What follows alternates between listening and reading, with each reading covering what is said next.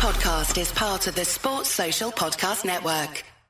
Hello and welcome to the Analyst Inside Cricket. A sombre start to the programme today because we're mourning the tragic passing of Ruth Strauss, wife of Andrew Strauss, in Australia over the last couple of days, aged just 46, leaving two sons of 13 and 10, and of course her husband as well. What a tragic loss. And a woman that I knew pretty well, actually, worked a lot with both Strausses in the sort of early 2000s when Andrew was coming into the England team, got to know Ruth. I think she had an incredible influence on Andrew. They got married in the early 2000s, met in the late 90s, and I just think she gave him discipline, she gave him optimism, she gave him a structure to his life. He was a bit of a disorganised sort of student, actually, when he first came out of Durham University and came into the Middlesex team, and she just got him organised, I think, and gave him a lot of strength and a lot of self-belief.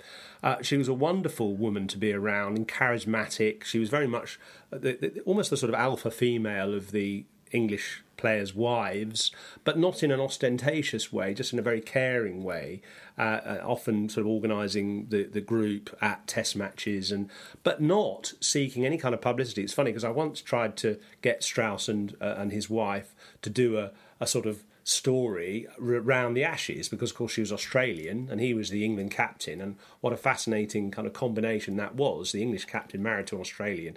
So I wanted to try and portray their lives, and she just didn't want any publicity. They never courted the tabloids or the Hello magazine or anything like that for any reasons. They had quite a sort of private life, but she was incredibly talented as well, and I found interest in her other career as an actress, because I come from an acting background. So I actually went to see her show in Islington at the pub, the Old Red Lion. It was called Long Gone Lonesome Cowgirls, and Andrew actually painted the set, which was mainly sky, in this little pub theatre.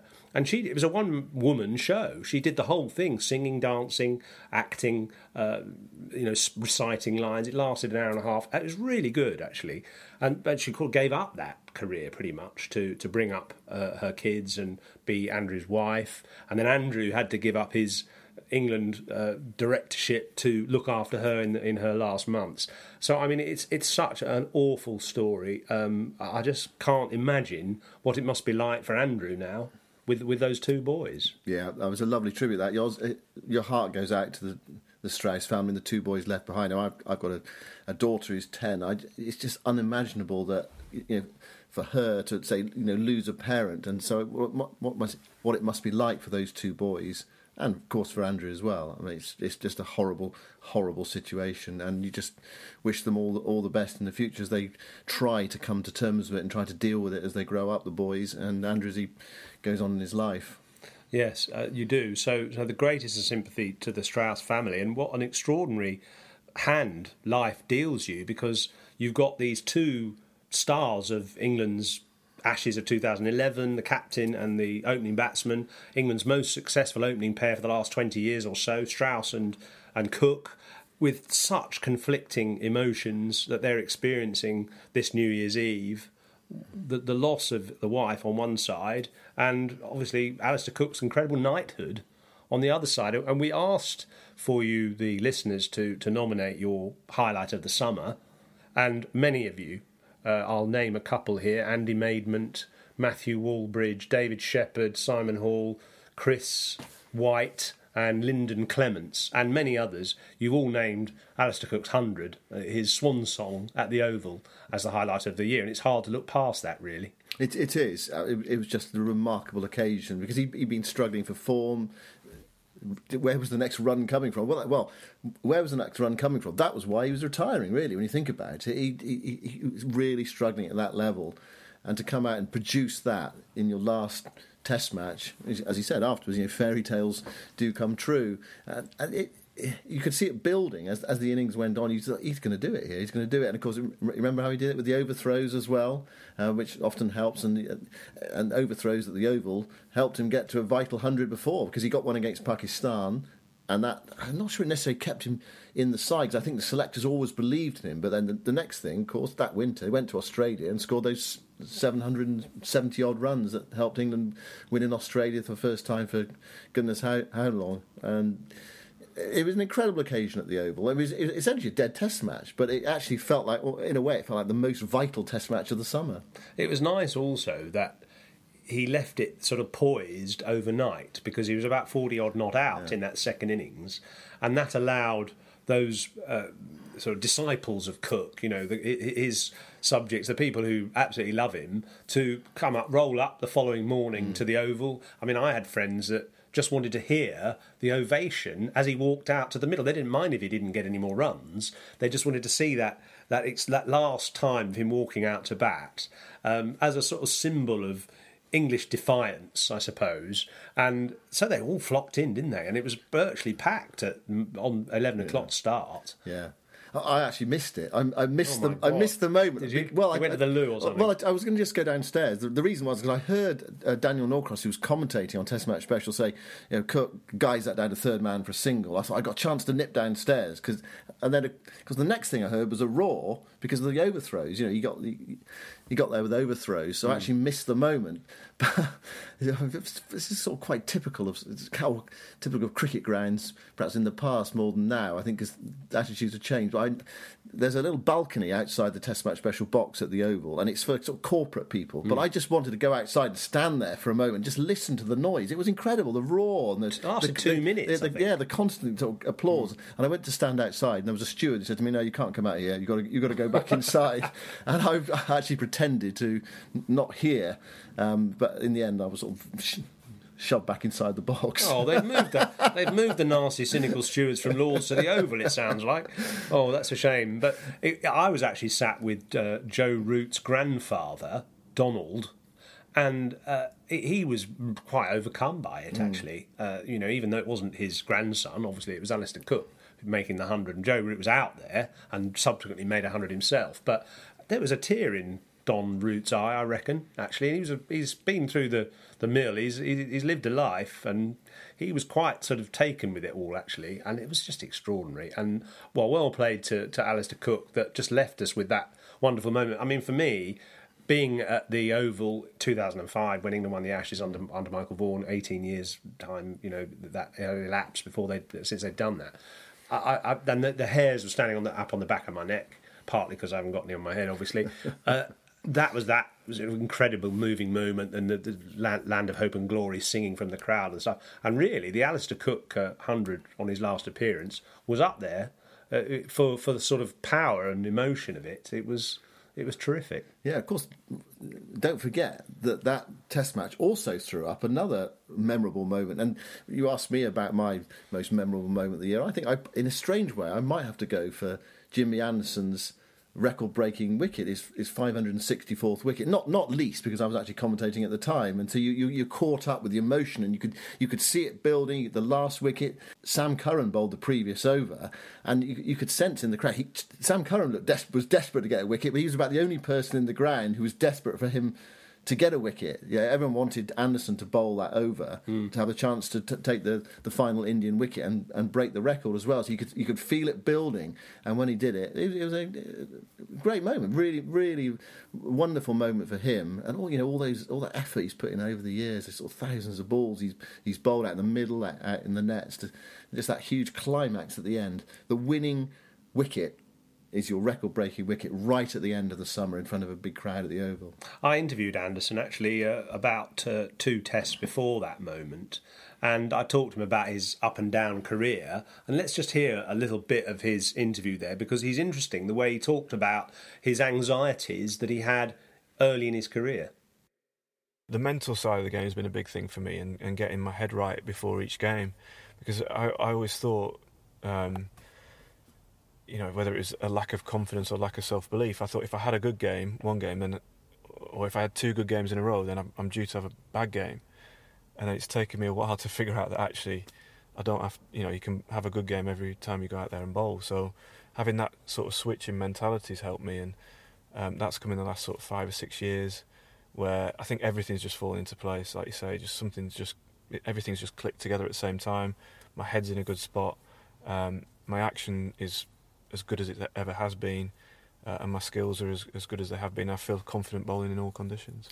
Is it about, do you think, I always felt when you were sort of, in your mid-20s and late 20s, you may be worried about whether the ball would swing on a daily basis, and on certain days when, for some strange reason, it doesn't swing, you're still trying to bowl the same ball and it's not as effective, and therefore you have that sort of anxiety that, it's not swinging today, there must be something wrong with my action, therefore I need to be doing something different, and that just messes you up completely.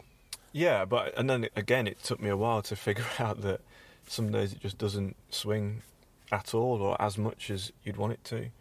And I think what the anxiety I used to get was that I didn't have anything to fall back on. Once the ball wasn't swinging, I didn't have, I wasn't great at holding length. But since, just again, it's with work and practice and just the repetition of bowling, I think that's really helped me. Now I go into a game confident that if it's the flattest pitch in the world, I know I can go at 1 and over if I have to, set in the right field and bowl in the right lengths and stuff like that. So I feel like I can compete in all conditions.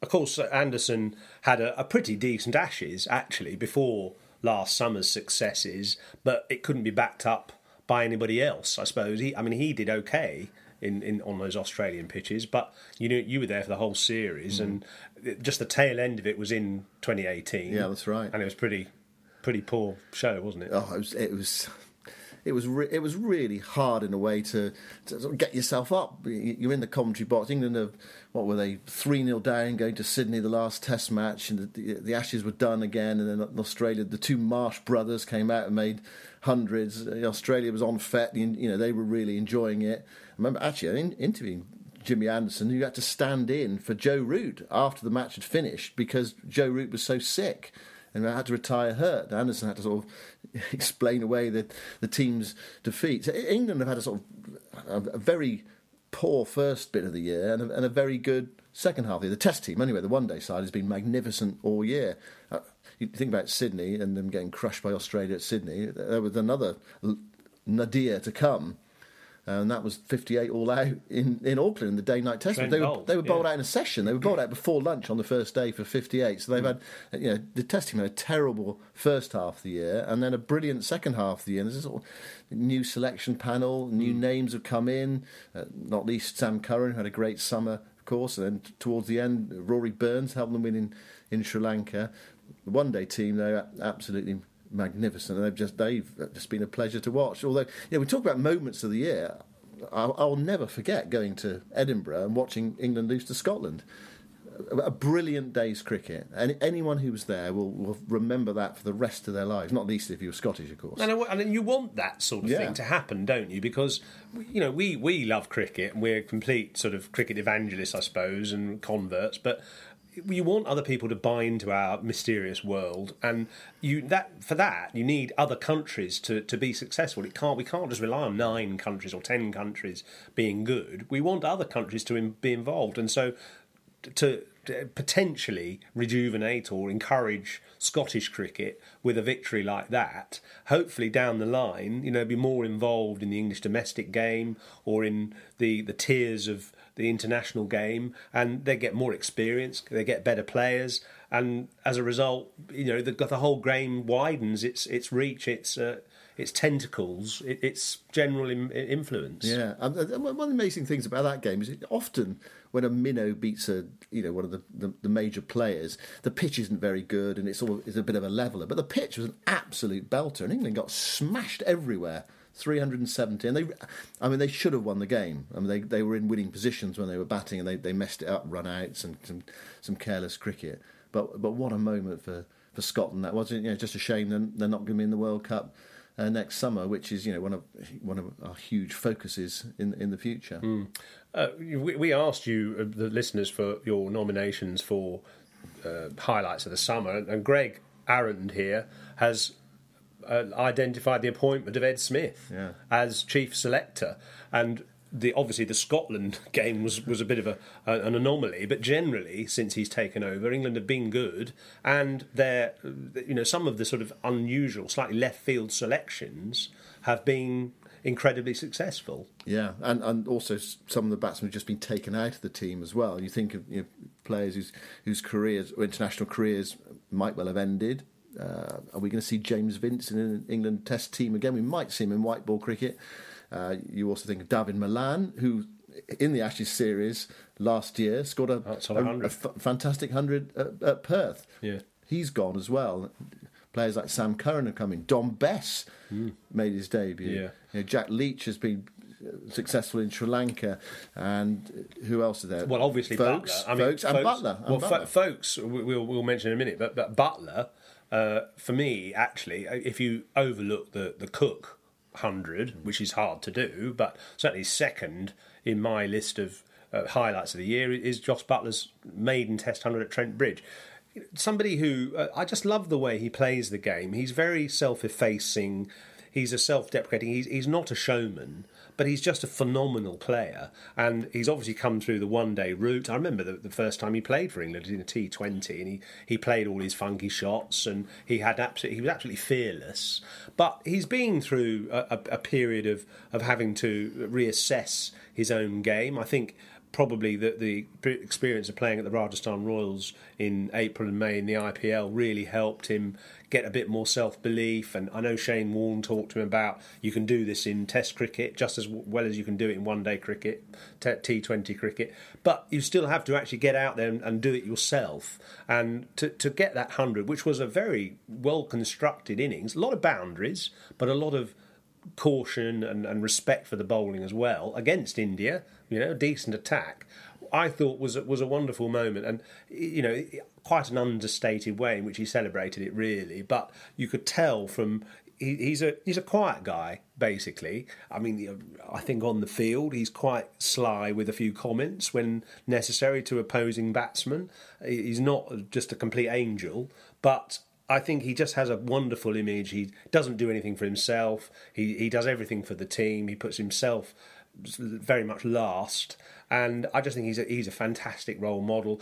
And how he hits the ball without extravagant power, particularly in terms of muscles, I don't mean. I mean, obviously he hits the ball hard, but he does it with hand speed, with a kind of a very aesthetic style, just with beautiful balance, timing, placement, and this incredible ambition as well, this ability to hit the ball in all directions and almost know where the bowler's going to bowl as well, and try and premeditate, but premeditate in an incredibly effective and very watchable way. Well, you mentioned his 100 at Trent Bridge in the Test match. What about his 100 at Old Trafford in that one-day game against Australia on a broiling hot day? And I think he's just got that sort of that ice in his veins. He's absolutely ruthless as a batsman. And England just got home. I mean, it didn't matter as far as the series was concerned, because England were always going to win the series. In fact, I think they'd already won it off the top of my head. But they wanted to win 5-0 against Australia, a real strong statement. And they stumbled, fumbled their way to that small Australian total. But Butler absolutely ice cool in the heat of Old Trafford. I don't often say that about Manchester, do we? The heat of Old Trafford that day. Fantastic innings. So you're right to mention Trent Bridge, breakthrough 100 in Test cricket, but what a player he is in one-day cricket as well. And not doing badly in the Big Bash at the moment. No, he's either. made a good start, yeah. I think he'd be quite relieved, actually, because I know last Christmas he was in his home Somerset village, and he went to the local church, I think either on Christmas Day or on Boxing Day, and nobody recognised him at all. So that's quite nice, though, isn't it? I mean, maybe it is. Virat Kohli, if he wants to do something similar to that, no privacy at all. I mean, it's quite nice. But I take your point that he really has had an amazing year, and everybody knows who he is now. Well, it sort of underlines. Well, I'm not sure they do. I mean, it underlines Graham Swan's point in Strictly that cricket is a minority sport to him now. That he's realised that he gets recognised in the co-op for having been on Strictly, whereas nobody knew him before, sort of thing. So, unfortunately, the game, our star players, most of whom, starting with Cook, have played only on satellite TV behind a paywall, are not household faces. Their names might be familiar, but their faces aren't. No, I reckon that actually it's much nicer to have that anonymity, Yes, but maybe. I suppose success in the area in which you're recognised for. So among your teammates, among spectators, and probably commercially as well, to get the big deals. But actually, it's just a bit of walk down the street and no one recognise you. I think must be actually quite nice. I mean, there'll be some people who don't think that. No, well, I'm not going to name names, but there'll be one or two who want to be recognised. Yes, quite. But actually, anonymity is quite a nice thing. And actually, in a way, this knighthood to Cook, which would go back to where we started, in a way, will be probably not necessarily welcome in the Cook household because he likes anonymity. Yeah. He never went on social media, Twitter or anything. He likes a private life on his farm in Bedfordshire, and suddenly, having the old sword of Her Majesty on his shoulder and lots of pictures. There's no escape now, Cookie. I'm afraid you are a big personality, and congratulations anyway to all you've achieved. Just one or two other highlights of the year. I quite like Simon Hancock here, who says the highlight of the year for him was Jack Leach and him shouting, "Caught Butler, bold Leach," after getting a wicket in Sri Lanka. What a turnaround for him. A wicket made in Taunton. Yes, yes, quite. Giddy Hilkovitz says Sam Curran's batting, constantly reviving England from difficult situations. Well, it's another one of Ed Smith's, isn't it? That or the selection panel anyway. Brilliant summer. He was the man of the series against India. He actually took the winning wicket as well. Anderson took the winning wicket in the final Test match, but Curran took the winning wicket to win them the series down in Southampton.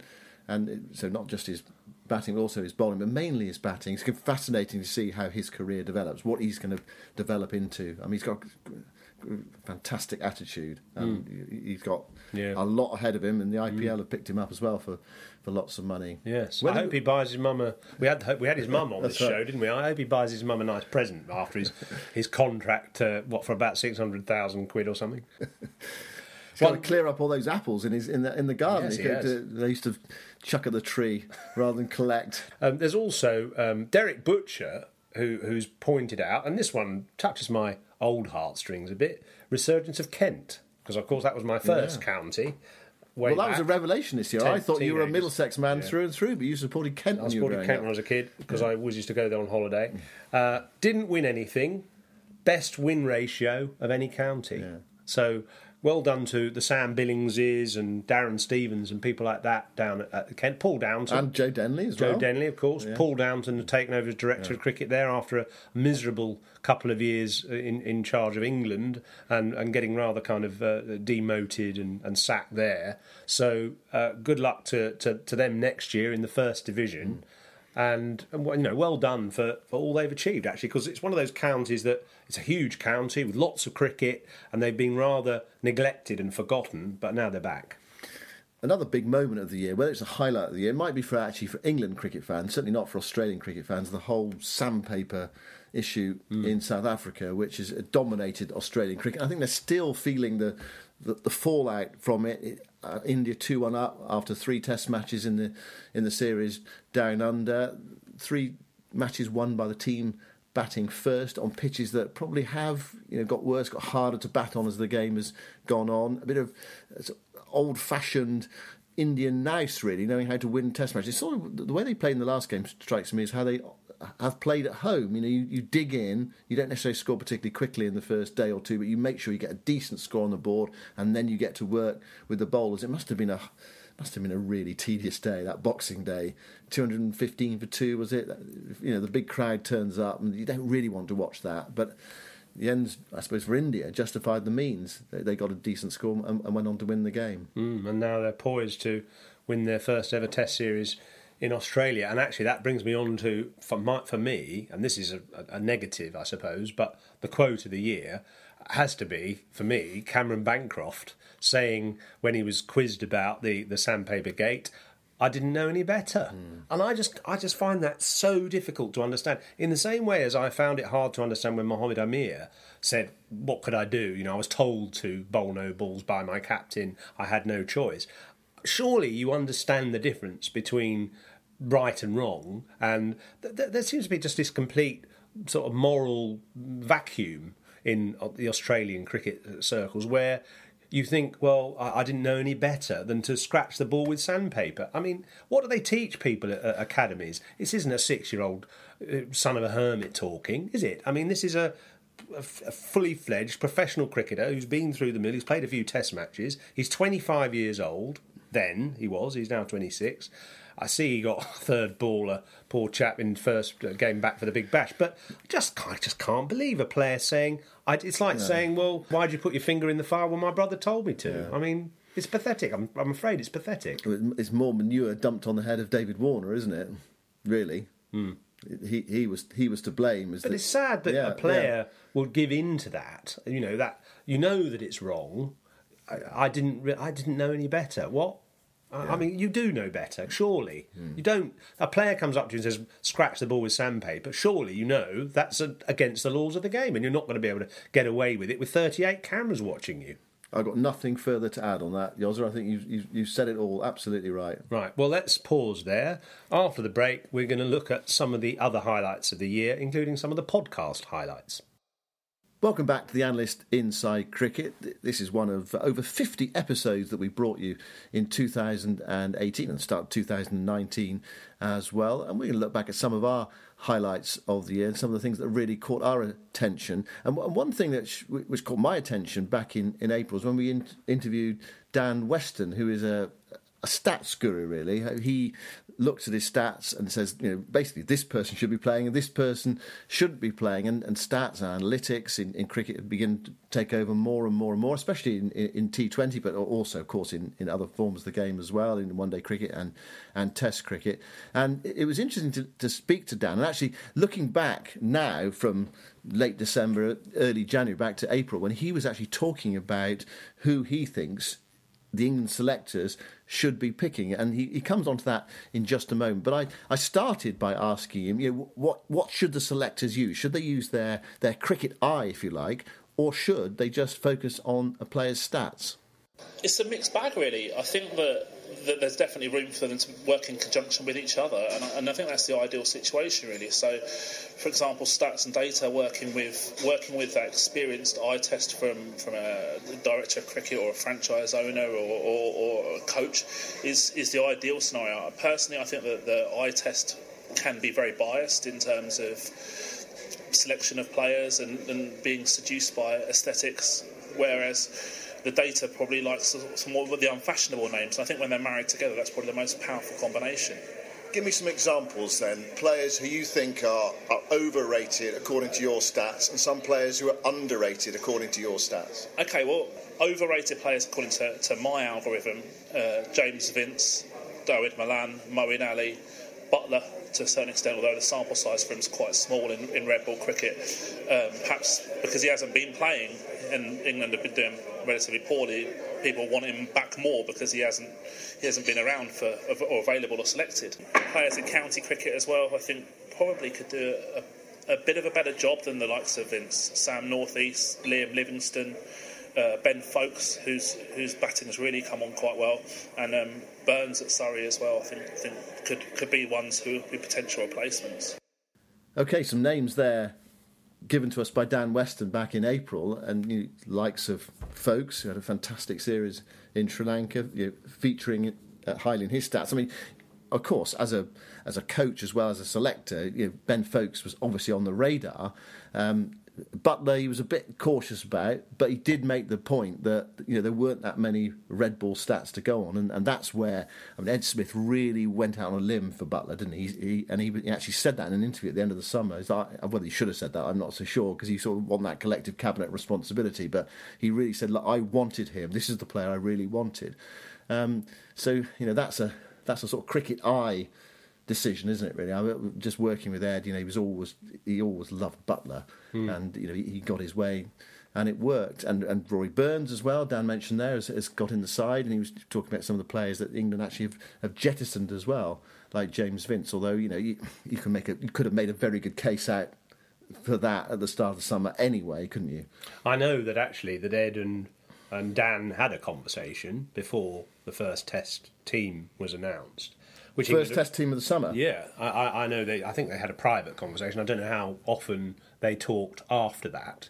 That was, of course, the Test England lost against Pakistan at Lords, where Mohammed Abbas worked his magic. But it was, in a way, not surprising to me that Ed had talked to Dan, because one of the questions that the selection panel, or rather the panel selecting the chief selector, which included the aforementioned Andrew Strauss, talked about was, is selection art or science? Yeah. And that was a question that the various candidates who wanted to be chief selector had to answer. And I can imagine Ed would have come up with a very articulate and probably quite intellectual answer there, which would have been art and science, and he used both in his selections of the players over the summer. And I mean, England beating, they finally drew that series against Pakistan, then beat India 4-1 and beat Sri Lanka 3-0. So the Test side has revived themselves.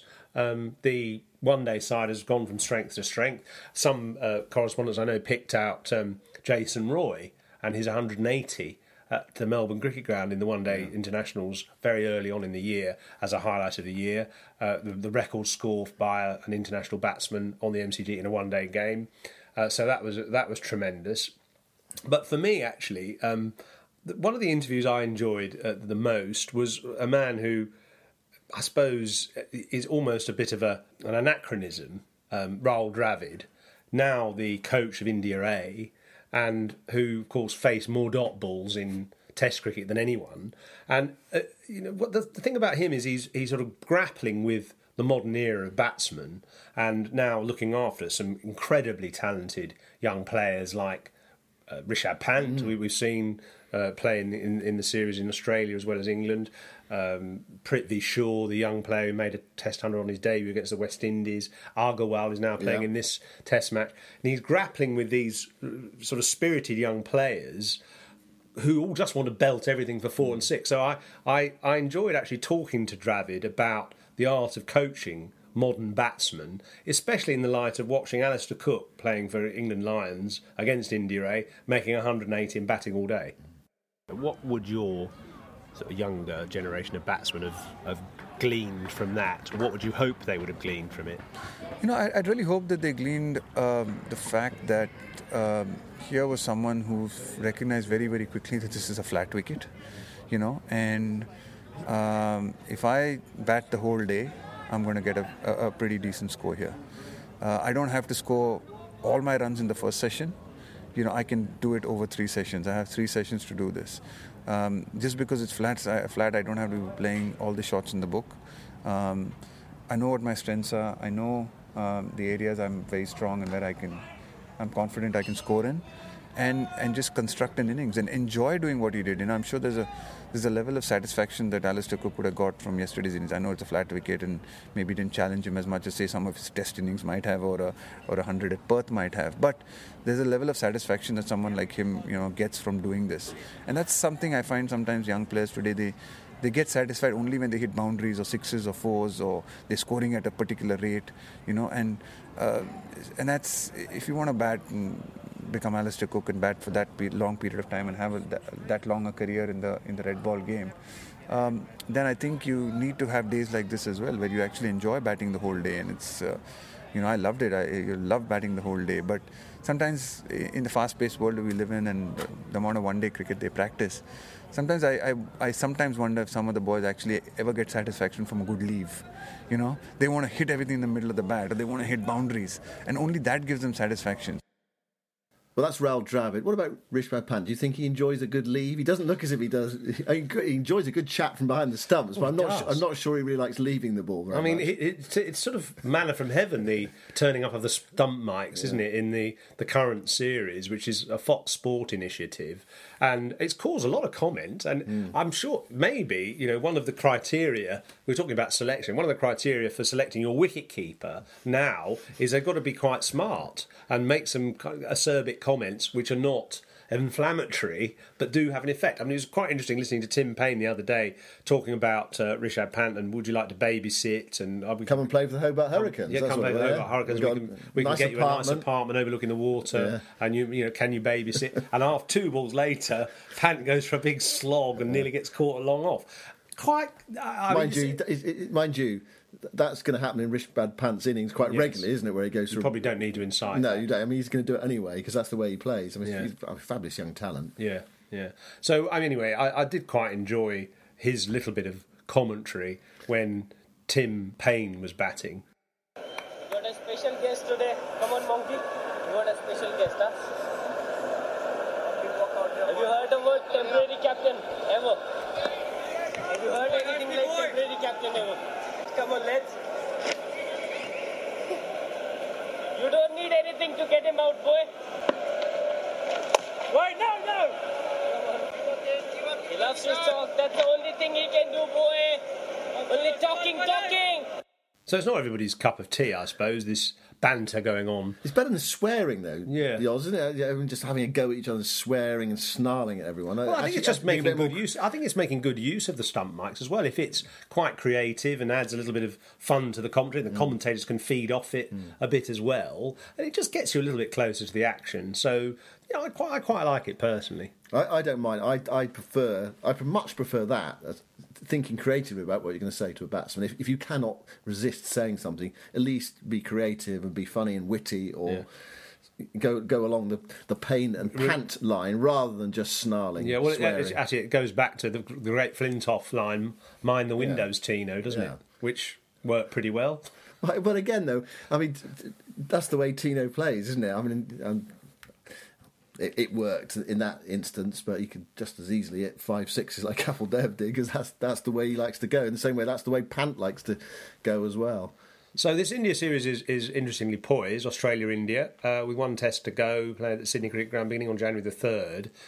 Obviously, the Indians would expect now to win, I would have thought. I mean, it's hard to come back from... Depends who wins the toss, Yods. Depends who wins the toss. Yeah, maybe. Yeah. We've seen a lot of that recently. England's matches in Sri Lanka dominated by the toss. England's Sydney as well. England's victories over India dominated by the toss. And all three matches have gone with the toss so far in this series. And what the teams have done batting first is just making sure you get enough runs on the board.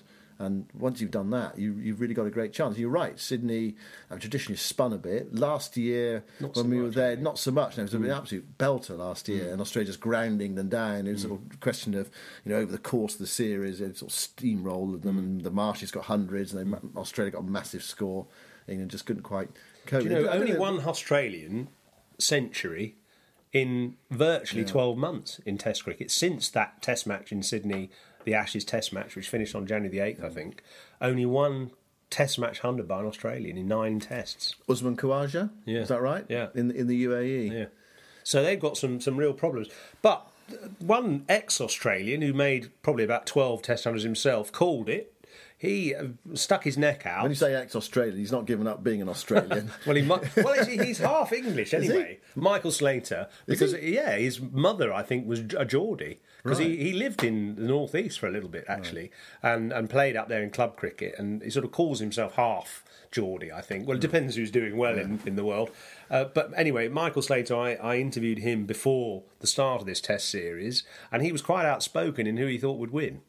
I just think that Australia at this stage are very much going to miss the Smith-Warner run aggregates that they get most series, which get Australia over the line, because there are enough runs for a quality Australian bowling attack to do the job and get 20 wickets. So, look, I see our batting in disarray still. I'm not confident that we can get the runs. I think if our quicks stay fit, that's obviously Stark, Hazlewood, Cummins, and then you've got Nathan Lyon, who's the best offie in the world. I think we can get the wickets, but I'm not sure we can get the runs. So my summation is, at this stage, India could win a series in Australia and win it handsomely. That's my prediction. Well, we gave our predictions at the start of the series as well. I went for 3-1 Australia, but not with any great conviction. Actually, the reason I went for that was because you said it was going to be 2-2, and I thought it probably could be, it could be 2-2 in the series, but I thought, well, I'll go for a point of difference and go for an Australian win. But their batting just looks so fallible to me. Just think, Peter Hanscom, when he's been dispensed with, Mitchell Marsh, really poor shot in the second innings at the MCG. Travis Head as well, he's done well at times, but dismissed in the seconds. No foot movement, driving at a ball on the up, inside edge onto his leg stump. Finch as an opener. Finch, and it doesn't look convincing. But I wonder if it's going to continue into next summer, or whether they're going to get their act together and get Smith and Warner and Bancroft back in their lineup.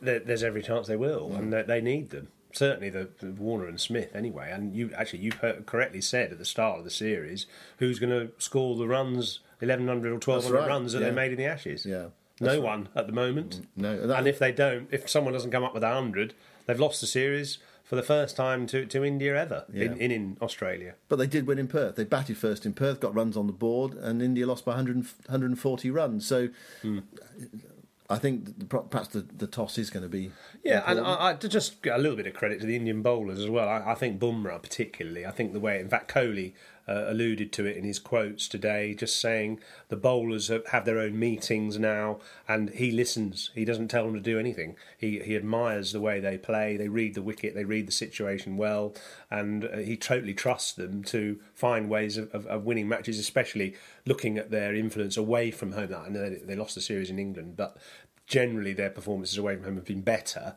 And if Bumrah had played that whole series against England, he missed the first 2 tests, it might have been a different story. So, well done to the Indian bowlers. Have made a great fist of trying to win a series in Australia. Yeah, they've got a very good attack. Well, we should finish, Oz. We should give out some prize winners, shouldn't we? And then perhaps look ahead to 2019, what we're hoping for from 2019. And we've got some prize winners. Yeah, these are the prize winners for the Derek Pringle book that we had a couple of weeks ago. 3 winners of a signed book by Derek Pringle: Jane Tyman, Eugene McSorley and Alexander Lestrange. So books are either on the way or have arrived to you 3. And we also, of course, are doing this Ashes tickets draw. So on the show next week, we'll do the draw for Ashes tickets for the Lord's Test for the Saturday. That's the 4th day of the Lord's Test match. So hopefully you can listen into that. Hopes for 2019. Well, for me, obviously I hope England win the World Cup for the first time ever. Not just because they've been the best team over the last 2 years and they play the game in a really attractive and energised way, but actually just for the game as a whole in England. I think that in the way that the 2005 Ashes inspired a whole generation of people to either play or watch cricket, I hope that England winning the 2019 World Cup will do the same, because we definitely need more people participating in our great game, or just involved and engaged with our great game. What about you? Absolutely. Just on that World Cup, I hope that England are able to play the type of cricket that they have been playing, i.e. they don't get inhibited by playing in the World Cup, and perhaps when they get to a semi-final they're able to play in that way. So I would like to see them get to the final, and then whatever happens in the final. You get to the final, it's a great occasion, isn't it? I suppose most of all, though, I just hope the sun shines. What a brilliant summer we had last year. Fantastic weather, and I hope we get something like that, because it would be such a shame if the weather interrupted what is a brilliant summer ahead, with World Cup, which is going to last for a long time, and then the Ashes straight after. Is it too much to hope for the sun to shine for about 3 months in England? Probably is, especially after last summer. But you're right, it was a wonderful summer. You've still got a tan, actually, although I know you're in Sri Lanka, but actually there wasn't much sun in Sri Lanka. It was raining all the time. Saw a lot of rain. I second that. So absolutely right. So those are our hopes for 2019. We'd like to know what yours are. So email in to the analystpodcast@gmail.com what you have as your hopes for the year of 2019, obviously in the cricket world. And one little other tease for you. Can you answer this riddle? This is from Marina Man, aged nearly 11. You're 11 tomorrow, actually. Yes. So give us your riddle. In a forest there's a river, in a river there's a boat, in a boat there's a girl with the green, green coat. And if you don't know her name, you better listen again, because I said it in the middle of the riddle, what's her name? There we go. So you have to listen to the whole podcast again if you didn't get that the first time. Goodness, elocution runs in the family then. Well, actually, it's better from her than it is from you. Anyway, Happy New Year to everyone and have a great 2019. Yep, Happy New Year. Best wishes to everyone.